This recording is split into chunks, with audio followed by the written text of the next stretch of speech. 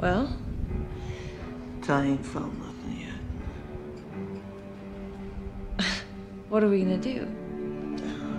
I don't know. Well, you have to do something, Harry. I mean, it's your fault that we don't have something for the morning. What are you talking about? You were all hot in the biscuit to get off last night. That is such bullshit. You didn't have to, okay? And we could have had something. What was right I supposed to do? I'm gonna sit around and watch you push off and not go myself? Just don't put it all on me, okay?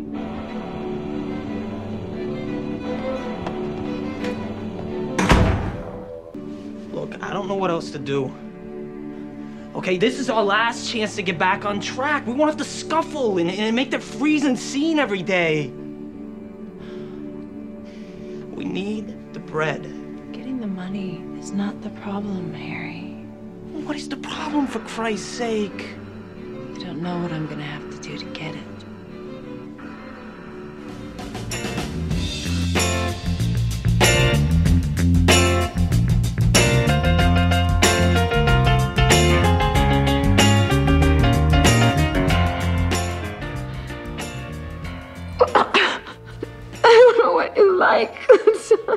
I like to watch, Eve. What do you mean, you like to watch? I like to watch.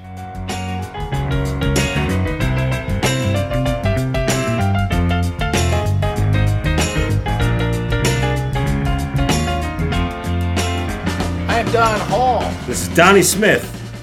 And this is the I Like to Watch podcast. Tonight's film was my choice. It is Darren Aronofsky's film Requiem for a Dream, starring Ellen Burstyn, Jared Leto, Jennifer Connelly, and Marlon Wayans. Oof. It's based on the 1978 novel by Hubert Selby Jr., with whom Aronofsky wrote the screenplay. The film depicts 4 characters affected by drug addiction and how it alters their physical and emotional states. Their addictions cause them to become imprisoned in a world of delusion and desperation. As the film progresses, each character deteriorates and their reality is overtaken by delusion, resulting in catastrophe. And that doesn't even scratch the motherfucking surface. Wow, no. I think this is such a it's brutal, but I think it is one of the most amazing... It's just one of the most amazing films I've ever seen. I don't disagree. This was a hard watch. I mean, kind of like I talked about Kubrick's Full Metal Jacket, right? Like it's a hard watch. It really is. It's a very hard watch. But the honesty, the depth of honesty that's portrayed in this film, it's really mind-blowing. Yeah. This is what I think is brilliant, and watching it again, because I've unlike a lot of people that like this movie, I have seen it multiple times, because I think it's such a fucking good movie. Is it an almost Reagan-esque portrayal of drug addiction? Okay, yeah, but it is an really? honest. Oh, well, I mean, don't do drugs, because drugs will the fucking destroy you. dangers, sure. I mean, okay. Yeah, but what I really love about I love that if you've done drugs and you watch the sequences of how and some of them are repeated with the drops of all that stuff and the eyes dilating, the bloodstream, those are consistent throughout. The feeling like the consistent shots where you've got somebody that's high and everything else is moving around them at double time, massive speeds. The shots of, I think it's Marlon Wayans, specifically Marlon Wayans, he's in the car with the drug dealers who get blown away. Yeah. And he's running. It's almost like it's a steady cam on his chest. There are several of those. Yeah. Yeah, and Jennifer Connelly has one when she has sex they all with a have psychiatrist. Them. Yeah, okay, and it's just like, that's exactly what taking drugs, like hard drugs, feels like on some level. I mean, it's like, it's the closest to actual... Like, that's what when I watch that movie, and I have had some pretty hard drugs in my life, I go, yeah, that's kind of exactly what it feels like. And so it's kind of remarkable that Aronofsky managed to capture that on film. What's the hardest you've gone? Just out of curiosity. Heroin. Heroin. Wow. You shot up or smoked or what? Yeah, shot up in my heel. Wow. Fuck. Okay. Yeah. Wow. Yeah, I I drew the line at weed. I mean, this was a long. By the way, this was a long time. Oh, no. ago, so yeah, it's not like I got to Vegas. It's not like I got to Vegas and I went, "Hey, it's permissible here. Let me get some horse, man." Yeah, no, right. This was long. Really, I mean, this was like early 20s. This is no, this is before I graduated college. Oh wow. Okay. Yeah. I mean, this movie, it's kind of like you remember VH1 Behind the Music? I do. Right. Every time that series talked about coke or heroin, everything started going down fucking hill for everybody, right? Yep. So I don't know, like, look, I didn't have access to it, but when it was around me, yeah, I was like, no, I don't. I got weed. I have some cocktail. I have a gin and tonic or a vodka tonic over it. Like I'm good. Yeah, it all goes downhill when you start doing this shit. Really interesting. The thing that's really interesting, and I love this. One of the things I think is one of the more powerful. I mean, Ellen Burstyn is brilliant. She was nominated for an Academy Award for portrayal. But the thing that's really extraordinary is she starts as an addict. She starts addicted to sugar, right? Addicted to television, right? You know, and she has that really sad mother. Well, when Jared Leto calls her on the drugs, and she's like, "I'm lonely. Mm-hmm. Why do I do the dishes and make the beds because I don't have anyone who needs me?" I mean, it's really heartbreaking. Yes. So she was addicted to stuff anyway. This was just a much more severe addiction. Well, I think. Look, it's funny. There was a certain point watching this movie towards the end where where Ellen Burstyn's getting the electroshock therapy.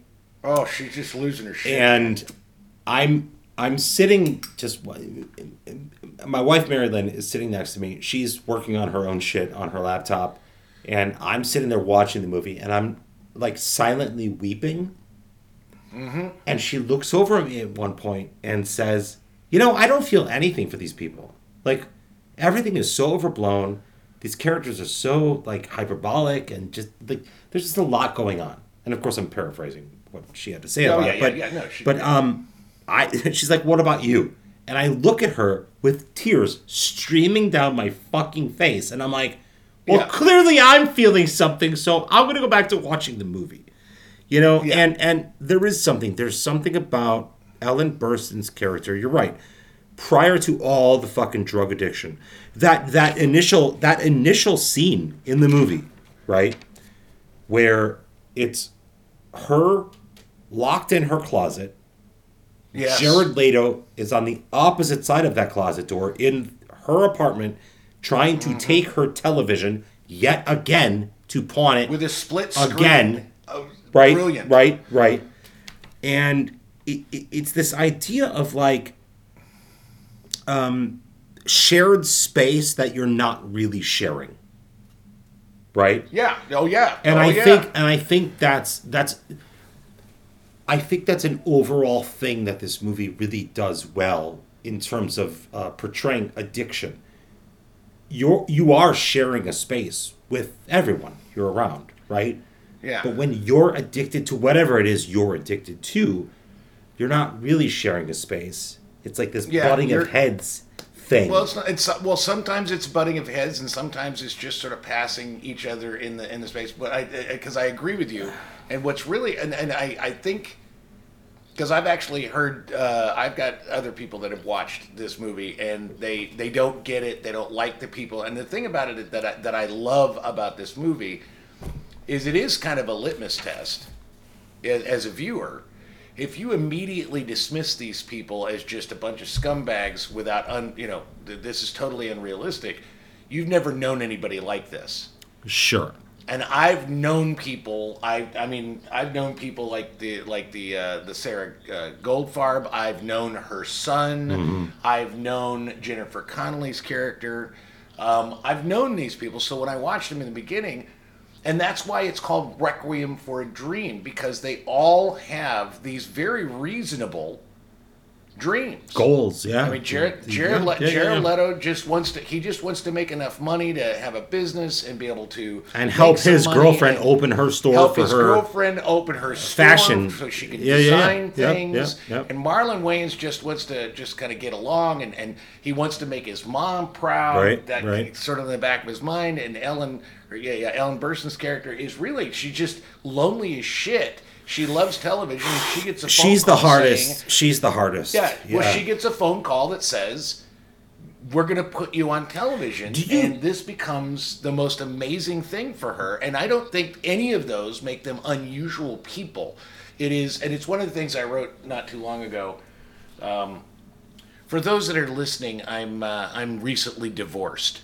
So I will say that I'm recently divorced, and I've been writing some pieces, and one of the things that I wrote was, I'm just writing fiction that kind of helps me process, and if it's good fiction, some people seem to like it. Word.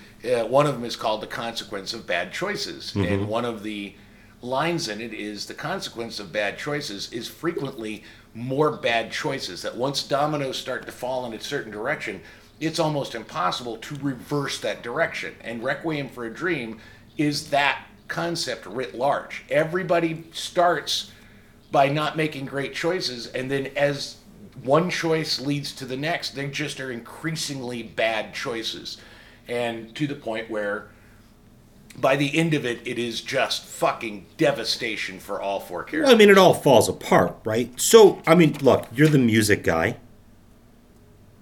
The music in this movie, the Kronos Quartet, man. It's the Clint fucking Kronos Quartet. Clint Mansell, God right?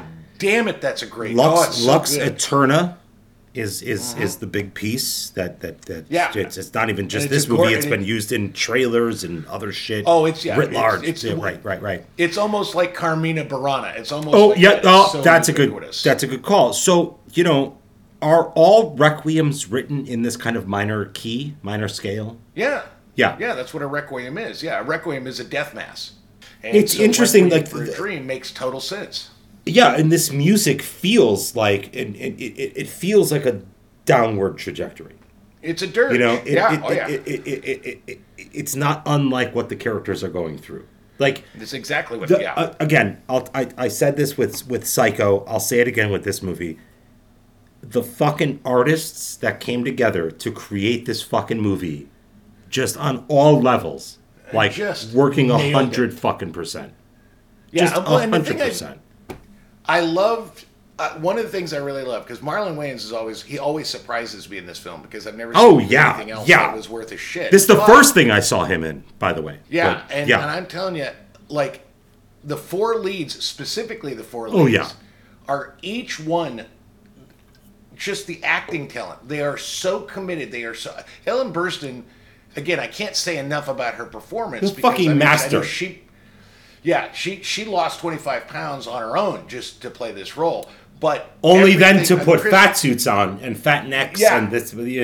Exactly. And then Chris McDonald is the juice guy. Yeah. I mean, that's a and it seems like, oh, that's kind of a throwaway, but it's a fucking brilliant performance. It's so consistent and so well done to the point where when she's having her fucking fever dream and the refrigerator's going to eat her, and then her avatar comes out of the TV, and then Chris McDonald comes out of the TV, and they fucking laugh at her and look at her shit, and she's like, it hasn't been painted in a long time, it's an old building, I'm old. I mean, it's just the saddest everything just clicks. And that digital kind of effect that they use on perfect. Like, I mean, it's perfect.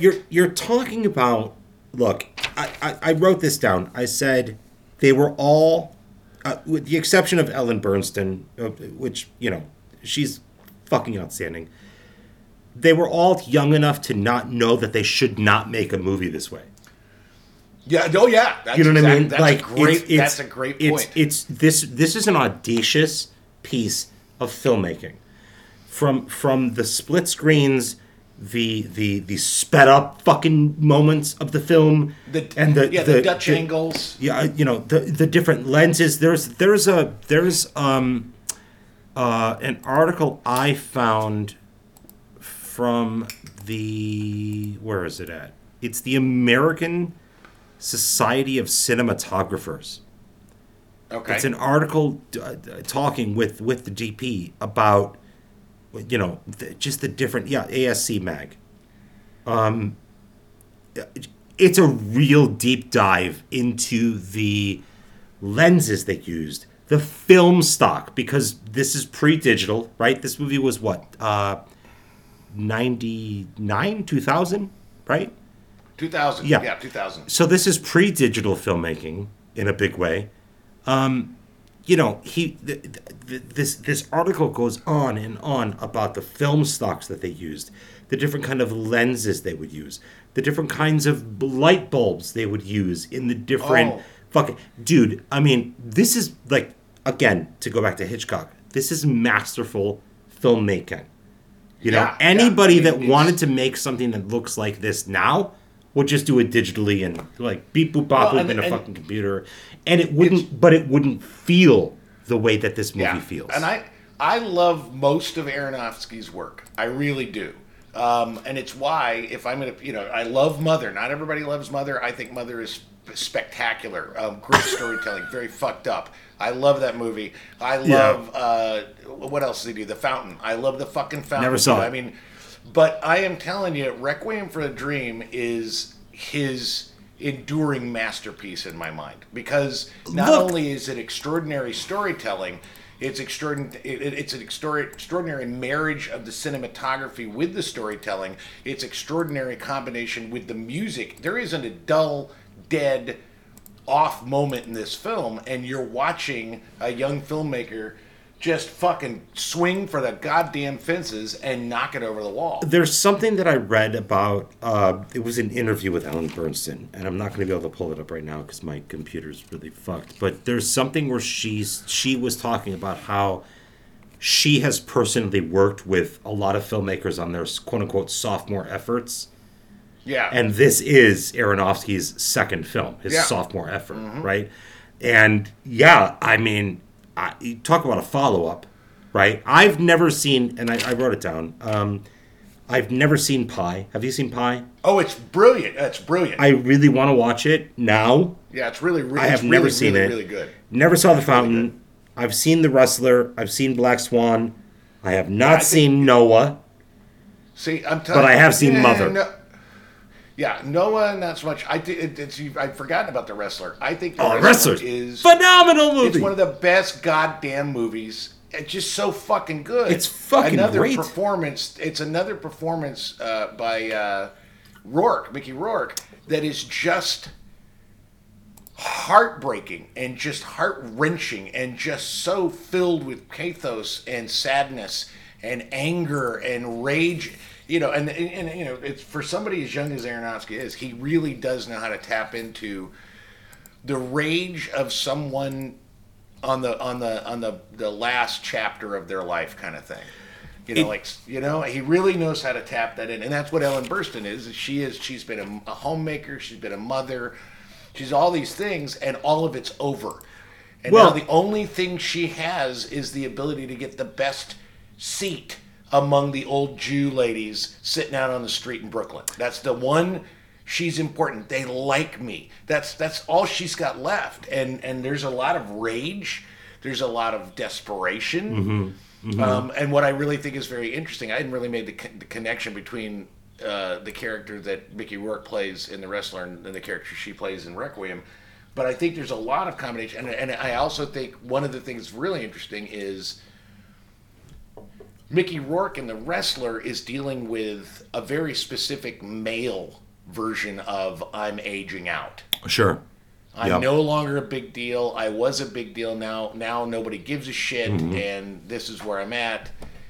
Ellen Burstyn is dealing with what it is to have been a housewife like in the 60s and 70s, and is now, she's been put out to pasture. She's superfluous, and she's found no reason to live. When your life, until she finds this opportunity to be on TV, she has a reason to live. Right. It's just the fucking saddest thing. What's the big deal about the red dress?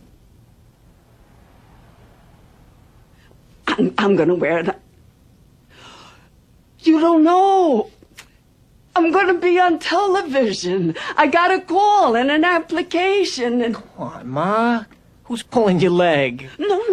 I'm telling you, I'm going to be a contestant on television. I don't know when yet. They haven't told me when yet. But you'll see how proud you are when you see your mother in a red dress, television, and golden shoes. What is the big deal about being on television? Those pills you're taking will kill you before you ever get on, for Christ's sake. Big deal? You drove up in a cab. Did you see who had the best seat? I'm somebody now, Harry. Everybody likes me. Soon, millions of people will see me and they'll all like me. I'll tell them about you, your father, how good he was to us. Remember? It's a reason to get up in the morning. It's a reason to lose weight, to fit in a red dress. It's a reason to smile. It makes tomorrow all right. What have I got, Harry? Why should I even make the bed or wash the dishes? I do them. But why should I? I'm alone. Your father's gone. You're gone. I got no one to care for. What have I got, Harry?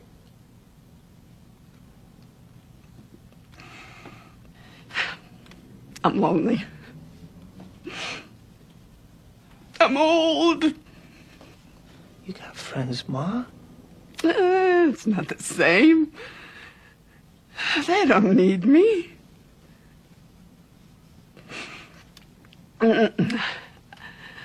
I like the way I feel.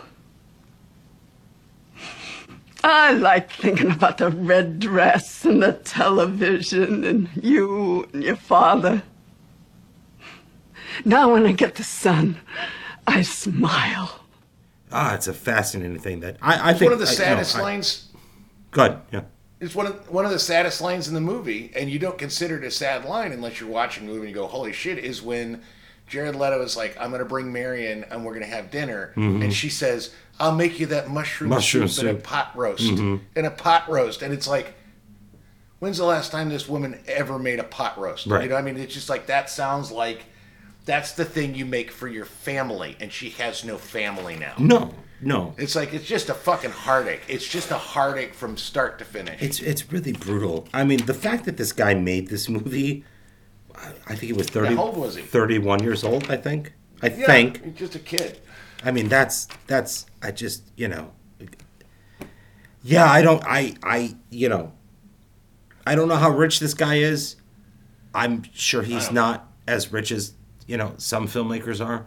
But God damn it, if he has not made some of the fucking most outstanding examples of like just real introspection, Yeah. Oh yeah.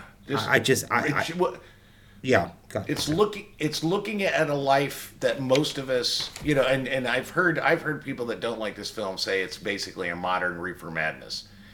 Fuck that. What? Exactly. That's a joke. That's a joke comment. It's a cautionary. No. It's a cautionary tale about taking Yes, drugs. And for it is. people that are Yes, like, hey, it is. I've got a friend of mine not very recently said, he was telling me a story about how when he was younger, if somebody offered him drugs, he'd just take whatever drugs they gave him. He didn't even ask what it was. He just popped it in his mouth. And his comment was, and anybody that doesn't live like that is a coward. And that, and he's got a perspective. I don't agree with it. I said, well, that's interesting because you just called me a coward, and I'm pretty sure that's not how I live my life. No. I said, I don't think that's cowardice. I am learning. I am learning in my twilight years. I'm not even twilight yet, but I'm learning in my years to maybe look a little bit more before I leap, because I have a tendency to leap and hope things go well, and when things don't go well, I think maybe I'm realizing that most of my success when I have made great huge leaps, like moving to Chicago and living in my truck for 4 months, stuff like that, moving to Las Vegas and having nothing but a wing and a prayer, I'm starting to realize it's not that I'm good or I'm special. It's that I have been up till now incredibly fucking lucky. Yeah.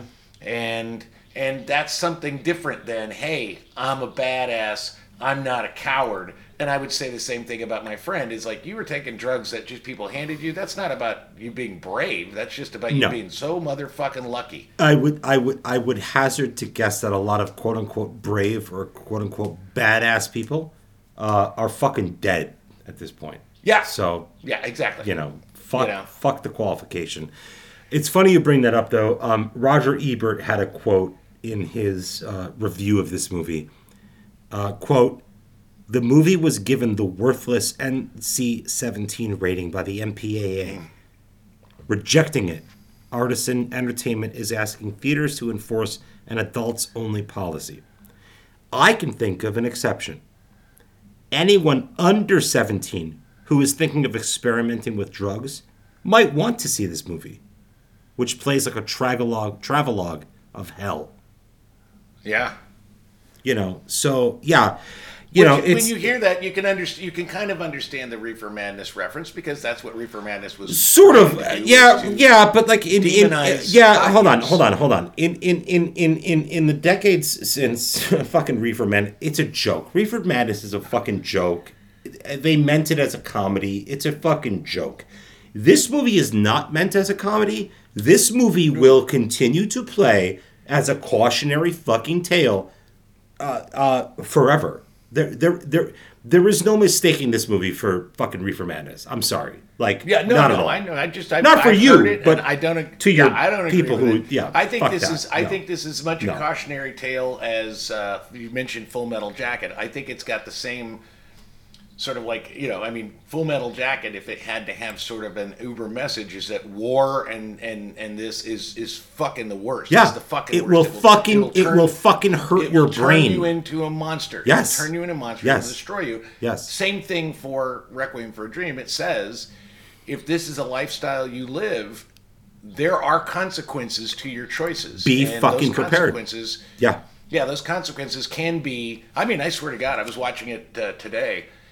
In preparation for and I've seen it so many times. So you did. How many times have you seen it? I don't know, 12, ballpark. 15. Really? Yeah, I've watched it a lot. Wow. I think it's I mean, when it came out, I saw it in the theaters 3 times. Wow. Okay. Because I just was like, this is so fucking good. Phenomenal. Yeah. But literally today, I'm watching it in my living room, and when Jared Leto goes to shoot in his needle into the infected hole. I'm sitting here and I just went, oh fuck! Yeah. I mean, it was just like a huge, and it was like, wow, I've seen this at least a dozen times, and it's still it's visceral. Me right in the it's nads. Fucking visceral. Oh, it's just the worst, and it's such simple makeup effect, but god damn it, it leads up to these moments. And Jennifer Connelly, number one, the fact that he got Jennifer Connelly to do this, given her career up to that point, but the fact that she's fucking phenomenal. She is heartbreaking and sad, and when she goes out after fucking the psychiatrist and comes out of the elevator and vomits in the street in the rain, that's just the worst. It's just so, you feel so broken by it. So what was interesting for me in doing some of the research on this movie, I cannot picture this movie without any of these people. Agreed. According to Aronofsky himself, yep, none of these people were his first choice. Oh no, none of them were his and first choice. And he didn't really name names. He said Anne Bancroft he approached for Ellen Burstyn's part. He said he took it as a compliment that Anne Bancroft got back to him and said, "Fuck no, this is the first movie I had to talk to my shrink about." Well, the original Harry Goldfarb, Harry Goldfarb, which is Jared Leto. Yeah. That was originally offered to Giovanni Ribisi, which I cannot see. And Jennifer Connelly's role was originally offered to Neve Campbell. Oh, I read Reese Witherspoon. And Marlon Wayans' role was originally offered Dave Chappelle. To Dave Chappelle. Right? Yeah. Right. Yeah. Dave Chappelle I could fucking see, though. That I could actually see. He could have pulled it off, but you know what he couldn't have pulled off? You know what he couldn't have pulled off? What is that? When they first get high, when he and Jared Leto get high, and they're in the apartment, and they're listening to dance, music, and he's doing that fucking dance. The dance. That's The dance. to me. Yeah, That yeah, dance. yeah. That dance Oh, sells dude, that character in dude. a way that nothing else. It just Dude. so sums him up. He's so. Brilliant. There's an oral history out there about this movie that I read, and Wayans was doing the shit. He was in the work. Yeah. He was studying he was like, drama? Yeah, I was studying drama every fucking day. People want to associate me with comedy because that's what I do, but I would love to see him do more dramatic work. He's phenomenal in this movie, and he hasn't. My fucking heart that he hasn't done anything else of nothing like it that since. He's done White Chicks. God he's doing damn fucking it. White Chicks. And Nothing it's like it this since. This guy is super uber talented. Yes, and he held his own with fucking Jared Leto, which you can argue he's a fucking whack job. He is a whack job. I don't have to argue it. It's out there. But I'm telling you, the guy, whether he's a whack job or not, he makes it happen on screen. He makes it happen on screen, and yes, that'd be interesting. I would love to have an episode of this show where we just talk about just not a specific movie, but just like acting and filmmaking, whatever. We'll have those at some point, but to what effect? There are a lot of actors who are not method, and they still deliver brilliant performances. There are a lot of method actors who don't necessarily deliver the best performances. So sometimes not. Sometimes not. But to what effect? To what detriment and to what effect? Right. So anyway, what I'll say is it reminds me when I was a trumpet student at the University of Arkansas, and oh god damn it, I can't remember his name off the top of my head. Very very famous French trumpet player, like impresario trumpet player, right? Mm-hmm. Amazing. Mm-hmm. And everybody, and I was, the whole trumpet section, of course, is going to come to his master class. We come to his master class. He's got a translator. And all the guys in the trumpet section were like, you have to ask him this question. And I was like, all right, because they were all afraid to ask the question because they were afraid they'd be put down or something like that. Sure. I don't really give a shit. So the question was, what was, in his opinion, the best embouchure, which is how you place the mouthpiece on your lips. Okay. Like how much percentage of lip, that kind of thing. Okay. And he technique listened to the question. Yeah. Okay. And so he listened to the question. He smiled. He said the answer, and the answer was the one that works. Mm-hmm. And I would say the same thing for acting. Yeah. Is if Laurence Olivier in Marathon Man can just show up and read his lines and do his thing, and it works, and Dustin Hoffman has to stay up for fucking 3 days, and yeah. It's the one that works. Whatever works. I mean. Yeah. You could argue that Rebecca Pidgeon is a terrible actress. On the other hand, I don't have to argue that. What she does, what she does in David Mamet movies is sometimes quite amazing, and she's quite effective doing it. So, and hold on. There's cool. There's a difference between being serviceable and giving a great performance. I think she's great in Heist. I'm sorry. I think she's phenomenal in Heist. All right. We recommended that. What was that? Mm-hmm. Two episodes ago. That was one of our derivatives. That was one of our derivatives. So our inspires. We'll visit that movie again. I haven't really watched it all the way through. That's fair. Oh goddamn! That's fair. Fucking movie. I think I said to you at that point too. My motherfucker's so cool that when he wakes up, sheep count him. Word. That's a fuck. The dialogue of that movie is outstanding. But God, that's a good movie. I think I talked to you about her performance in State and Maine. Oh, terrible! Right. So I don't know. I want to revisit. We can revisit, which is the beauty of. I like to watch, right? We can look at all this shit. I think another actor is Russell Crowe. When he's in a movie that works for him, he's fucking brilliant. When he's in a movie that doesn't work for him, he's like he's like the worst actor alive. What? It's like how do you square that circle? Well, what? So what is it about an actor working for the movie and a movie working for the actor? Well, I think it goes to the heart of what you and I have talked about before, the difference between a movie star and an actor.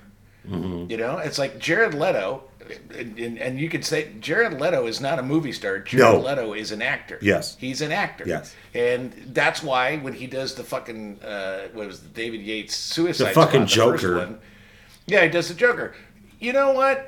It's a terrible, terrible fit. It does not work on almost any level, but you kind of have to give him a little credit for fucking trying after fucking Jack Nicholson's played the Joker. Well, and fucking Heath Ledger got a posthumous Oscar for it.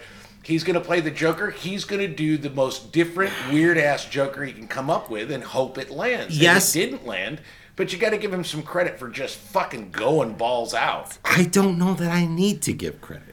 Like, look, they're hired to do a job, right? We're hired to do a job. Did you do the job successfully? I don't know. You know, and I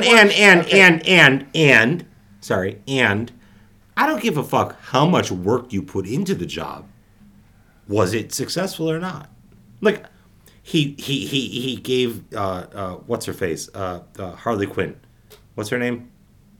The blonde. Margot Robbie. Yeah. Gave her a fucking live rat. And then sent around used condoms to the cast. But, he's just doing his thing. What the fuck? You know, is that? How does that serve the fucking role? Well, come on. Here's what I'll say. I'm going to give you an example. No.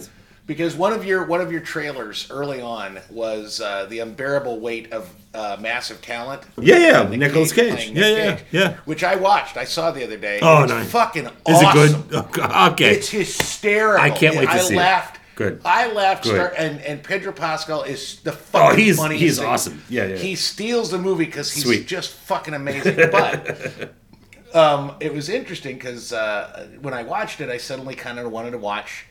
I was like, wow, I kind of really do, on some fundamental level, appreciate Nicolas Cage. Yeah.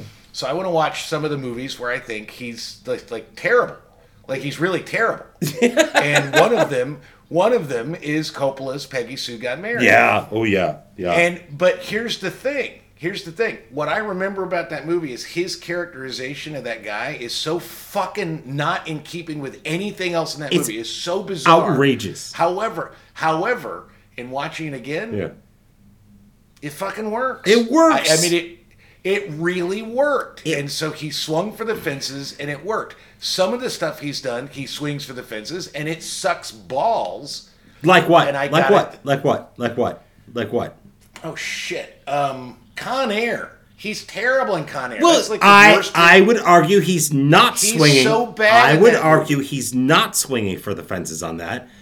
Malkovich, you cannot. That is the worst Southern accent in the history. Only accent that's worse than that Southern accent is Kevin Costner's in the goddamn Robin Hood thing where he tried to do an English accent. Well, it's the worst accent work I've ever heard. Fair enough.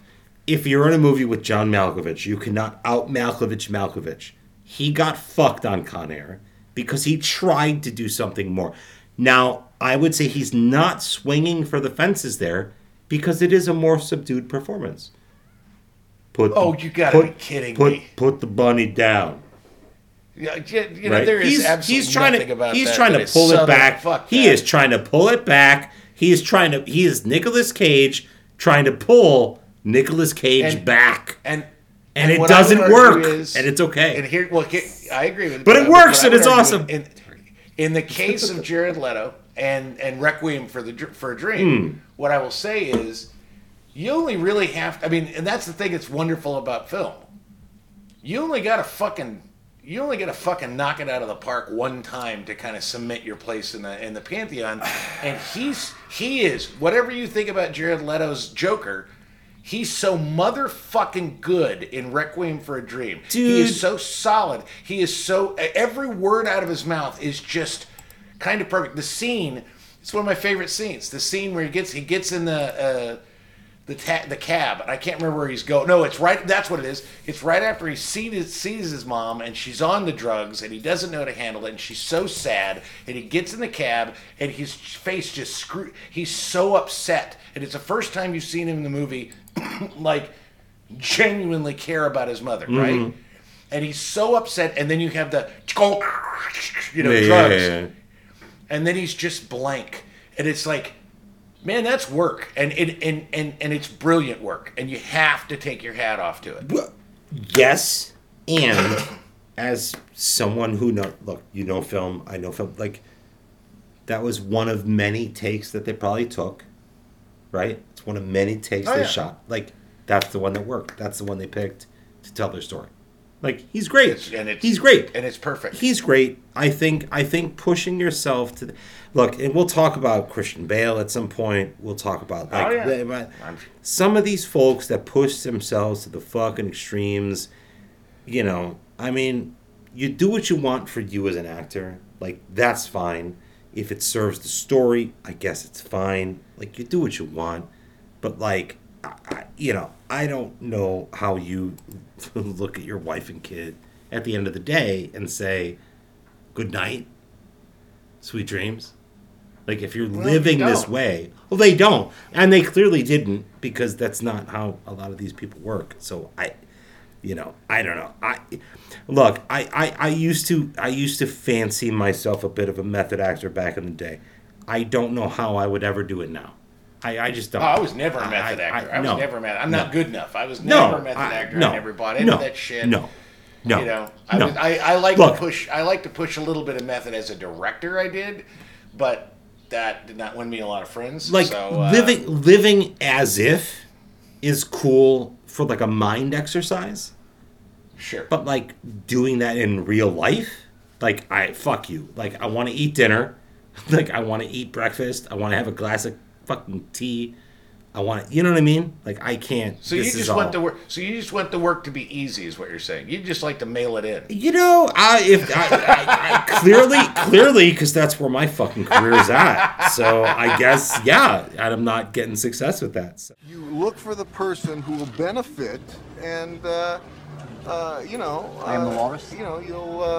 Well, you know what I'm trying to say. I am the walrus. That fucking bitch. Oh yeah. I am the walrus.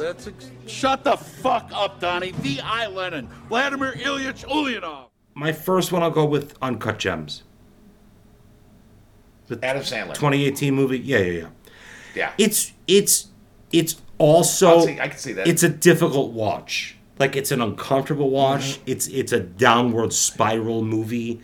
It's an addiction. It's a movie about addiction. Bad choices leading to bad circumstances, leading to bad outcomes. Like, that's where I went. Have you seen it? Yeah, and I like that movie. Yeah, I like that movie very much. I hated it. I hated it the first time I watched it. Hated it. Oh, I loved it. Hated it. I loved it because it was just anything that. The thing is, I will never again. You know, you talk about like that one performance that cements in your mind, and the one performance that cements Adam Sandler in my mind is Punch Drunk Love. I think he's so motherfucking good. See, in that movie. I'm still fucking. He's so goddamn. He's so good in that movie. I'm still Billy Madison. I see him take on. Okay, but when I see him take a serious role and just kind of run with it. And Uncut Gems sold me on that it was a serious role, and he was fucking brilliant. Mary Lynn fucking hates Punch Drunk Love. Hates that. Oh, I think it's one of the most beautiful, sweet, disturbing movies ever made. Oh, she's like, this is a movie about toxic masculinity. Period. Oh, I totally disagree with that. I mean, I do not think it is about toxic masculinity. At all. We're gonna have Mary Lynn on for 2 episodes. One, and we will talk about one will be Punch Drunk Love. The other will be The Wizard of Oz. She loves the fucking Wizard of Oz.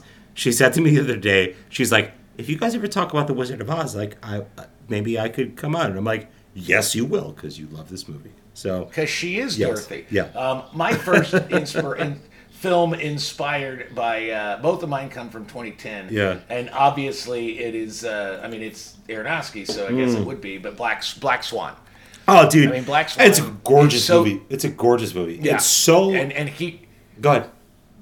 And well, he would not have been able to pull off Black Swan if he had not cut his teeth, so to speak, on Requiem for a Dream. No. And I think Black Swan is another one of those, oh my fucking God, this is a really dark journey. And even more so, there are scenes in Black Swan where I've never been a ballet dancer, where you see it was like he really has this way of saying, I'm going to put you inside this action, inside this person's head so effectively that you viscerally can almost feel what they're feeling. And I think I think in terms of that, Black Swan is better than Requiem for a Dream in that regard. Okay. However, I still think Requiem for a Dream is a better film. I think Requiem's a better film. Black Swan is amazingly beautiful. Just I think it's a better film in terms of the relationships I'll buy that. that Natalie Portman has to everyone else in the movie. Yeah, I'll buy that. She ends up with such an outsider perspective. That's another. Again, his filmography is so rough. Like he's not a welcoming filmmaker. Like no, he's not. I don't he wants think to punish you. I He don't wants to think punish you when you sit in it. I don't think he could make a Spielberg, Zemeckis, Amblin. I don't know that he could. I think filmmaking wise, he could totally put his mind to it and do it. In his heart, that's not this filmmaker. And I really respect Aronofsky, that. I really respect that. I think Aronofsky makes movies the way Charles Bukowski would. Okay. Just like I'm gonna cut right to the darkest aspects of humanity. You're not gonna be able to look away. You're gonna know they're fucking true. You're gonna understand the truth of them, and you're gonna kind of hate me for pointing it out. But I'm gonna point it out anyway. Right. And you're gonna. And I've often thought you're gonna hate yourself that you see some of yourself in some of these fucking people. In this. That's exactly right. Yeah. That's exactly right. All right. What's your second? My second movie is Gaspar Noé. How do you say his name? Gaspar Noé. Okay. Climax. It's so funny because my second's a Gaspar Noé film, and it's so funny that we both picked those. Okay, go ahead. Have you seen Climax? Yeah. Oh yeah. Okay, I have not seen your pick. Oh Jesus! Okay, you should. So I want to. I couldn't find it. Climax is how do I? It's about it's oh, Jesus Christ. A group of dancers are gathering in a closed down school auditorium to rehearse their big dance program that they're going to put on. After that happens, someone spikes the drink. What is it called? Drinks, and madness fucking ensues. And it's non-stop madness. I mean, there's madness. There's one take in this movie that is, I think it's like 45 minutes long. It's one take. It's one take. There are no edits. It's not even going through a fucking haunted house. Yeah, it's the fucking. And there's no. It's the fucking. I mean, and there's no gimmick edit. Like, there's no like pan to black and we cut. No. The fucking shot goes on. The camera. No, the shot goes on for like 38, 40 some fucking minutes long. This movie is one of the most uncomfortable things I've ever watched in my entire life, and I've seen a lot of shit. Well, then you need to see my second. Yeah, please. Also yeah. Gaspar Noé. Yeah. Enter the Void. Enter the Void. It's about an American drug dealer living in Tokyo. He's betrayed by his best friend, killed in a drug deal, and then his soul, observing the repercussions of his death, seeks resurrection. And it is just exactly the case. It's Gaspar Noé. It is fucking dark as shit. Wow. It is as honest and as stripped down, and I think if Aronofsky had like a degenerate little brother, it would be Gaspar. Yeah, and I don't even know if Gaspar's older or younger, but I mean those guys. Like if the two of them ever collaborated on a movie, people would see the film and then immediately run out and kill themselves. I mean, it's that dismal. Well, Gaspar was born in 63, and Aronofsky was born later. All right, well, there you go. Then he's his degenerate older brother. My internet is like they could do their own version of True West. They could do their own version of True West, except make a movie. Oh my God! Sort of like what's the things like we wrote the funniest joke and everybody laughed so hard they die. They would make a film that people in America would watch and immediately go outside and get run over by a truck. Yeah. They would just say, I have to die. I'm done. I can't live I'm anymore. done. It's that dark, and now I have very little left to live for. Wow. Thank you, gentlemen. Yeah. Thank you, gentlemen, for your... But that's the fucking dope shit about having, like, artists making film. And this is why you and I, we butt heads sometimes about the fucking Marvel shit and blah, blah, blah. I'm wondering where these sort of filmmakers will fit in going forward. We don't have to keep discussing it right now, but... Yeah, no. Streaming. It's it's very democratic. Yeah, but it's going to be a fucking limited series, and it's not going to be a fucking movie, and I don't want to see another fucking series. It's whatever. It is. Well, right now we're living in the age of prestige television, which is a whole different beast, and it's one of those things like, would you watch an 8-hour film about Elizabeth Holmes? No, but would you watch 1-hour things? Yeah, because it's great. I didn't need to watch fucking 9 years of Walter White. Like, give me a fucking solid 2.5-hour movie about Walter White.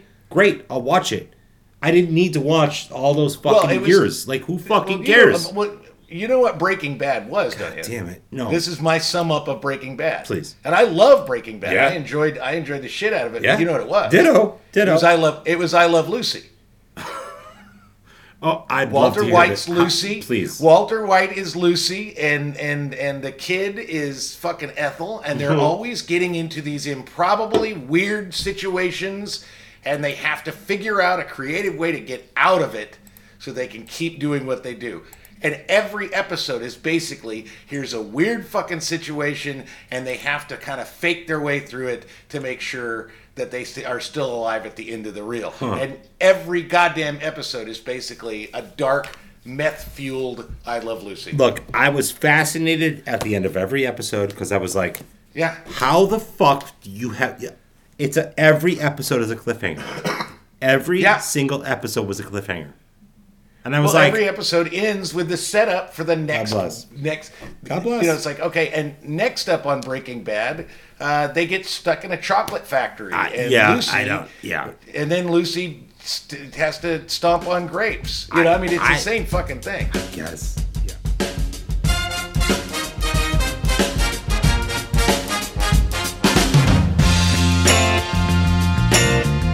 One of the things I think is very interesting, like I said earlier, you know, like some of your picks, I do. Once you've said, "Hey, I want to see this," I keep it on my radar, and I think there've been 3 that you've said, "Yeah, you should watch." You've recommended as like, "I'm looking forward to this," and I've seen them, and all 3 of them were just fucking great. The latest one obviously was the Nick Cage film, which, man, like I said, you and I have had that conversation where it takes a lot to make me laugh. And I went and sat in the movie theater, and there's maybe 10 of us. It was during the day. In Vegas, I'm a senior, so I get a senior discount at everything.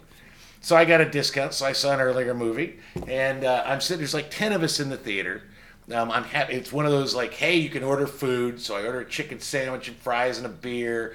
Word. And I'm sitting there, and the first 20 minutes, I'm the only person in the theater laughing. And you know me, when I'm laughing... Yeah. It's full on, fuck you, I don't care you're here, right. I'm laughing my dick off. Right. But 20 minutes in, a woman to my left starts laughing along with me just as hard. Mm-hmm. By the time the movie was over, everybody in the theater it was like we became a little community because we were all like, oh my God, and laughing and pointing at each other and laughing. It was like, it's that kind of movie. It is such a gas. It is so meta. Yeah. It's very meta, and it made me appreciate Nicolas Cage in a way that I haven't since I saw him in Adaptation. Nice.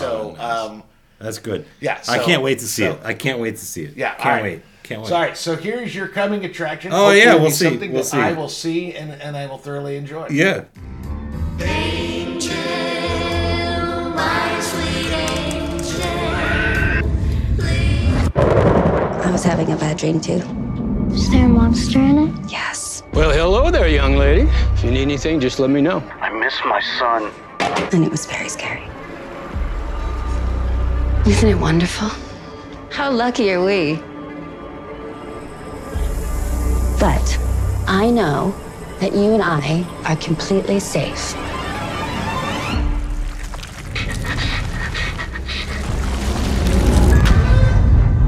We are not going back to Mesa, and you know why. Because you hate Dad. Can we try to be happy?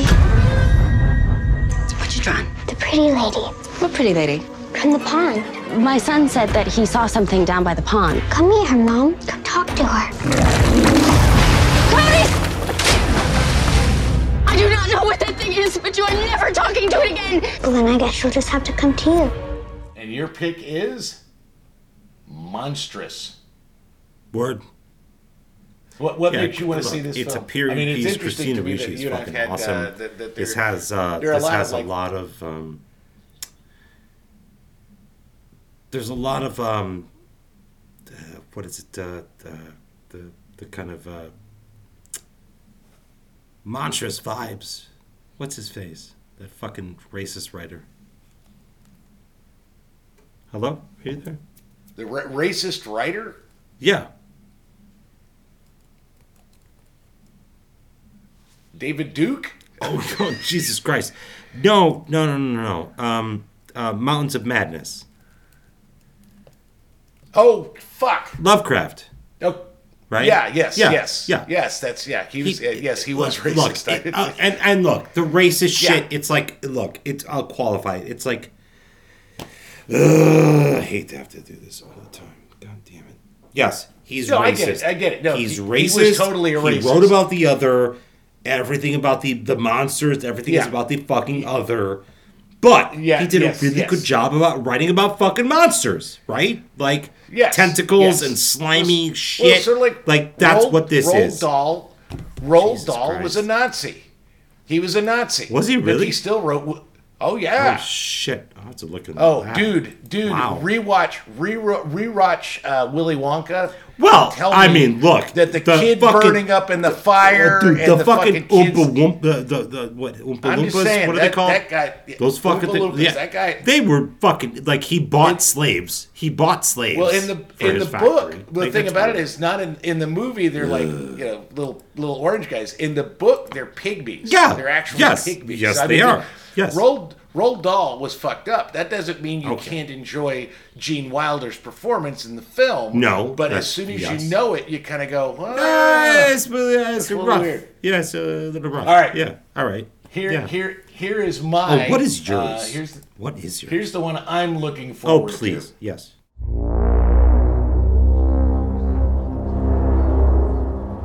It is time to stop seeing.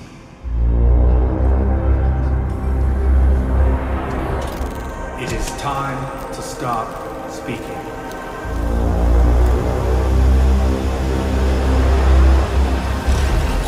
It is time to listen.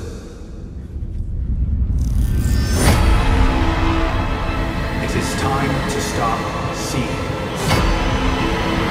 It is time to stop speaking. It is time to listen. Listen, listen, listen, listen.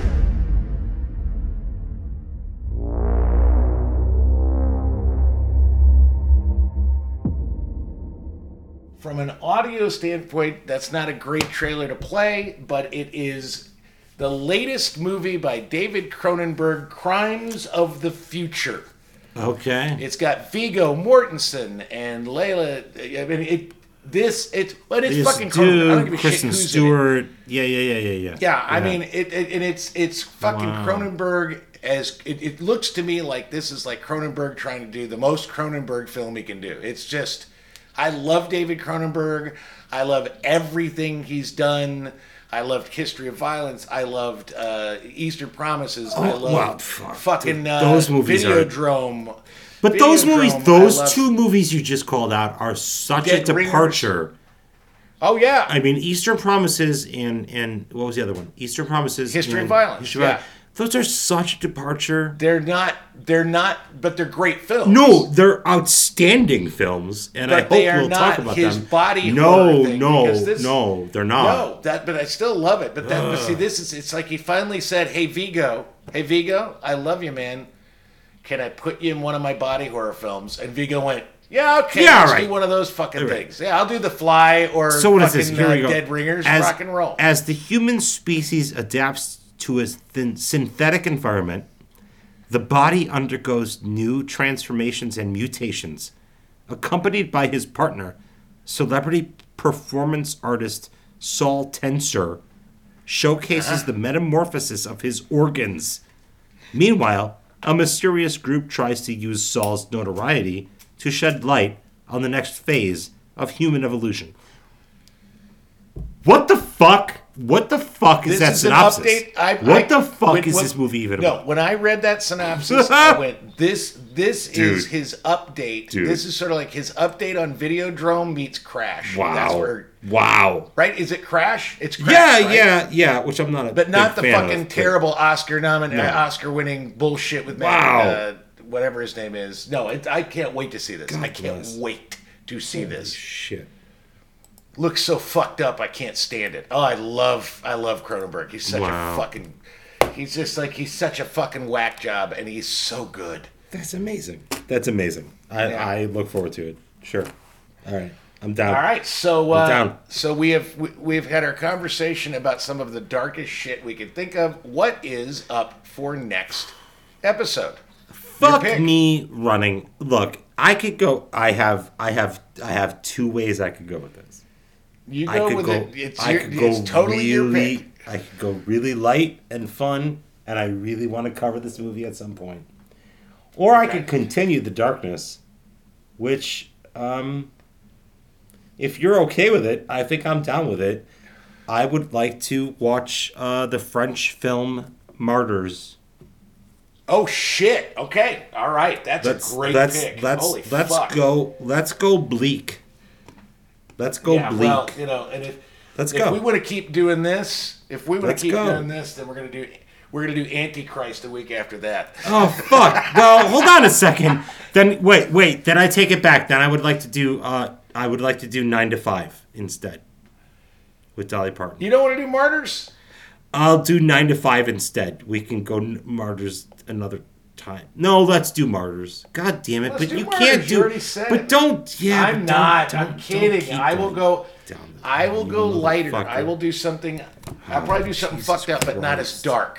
Thank you for listening. Please follow us on Spotify and iHeartRadio and Apple Podcasts. If you go on Apple Podcasts and you like what you're hearing, give us a review. Give us 1 to 5 stars. Say a couple things about how full of shit I am. Yeah, shit on us. I don't care. The kind of commentary I usually get is how full of shit I am, and that's okay. I don't mind. Awesome. And I'll take it. And that's the show. I'll talk to you in 2 weeks, my friend. Love you, buddy.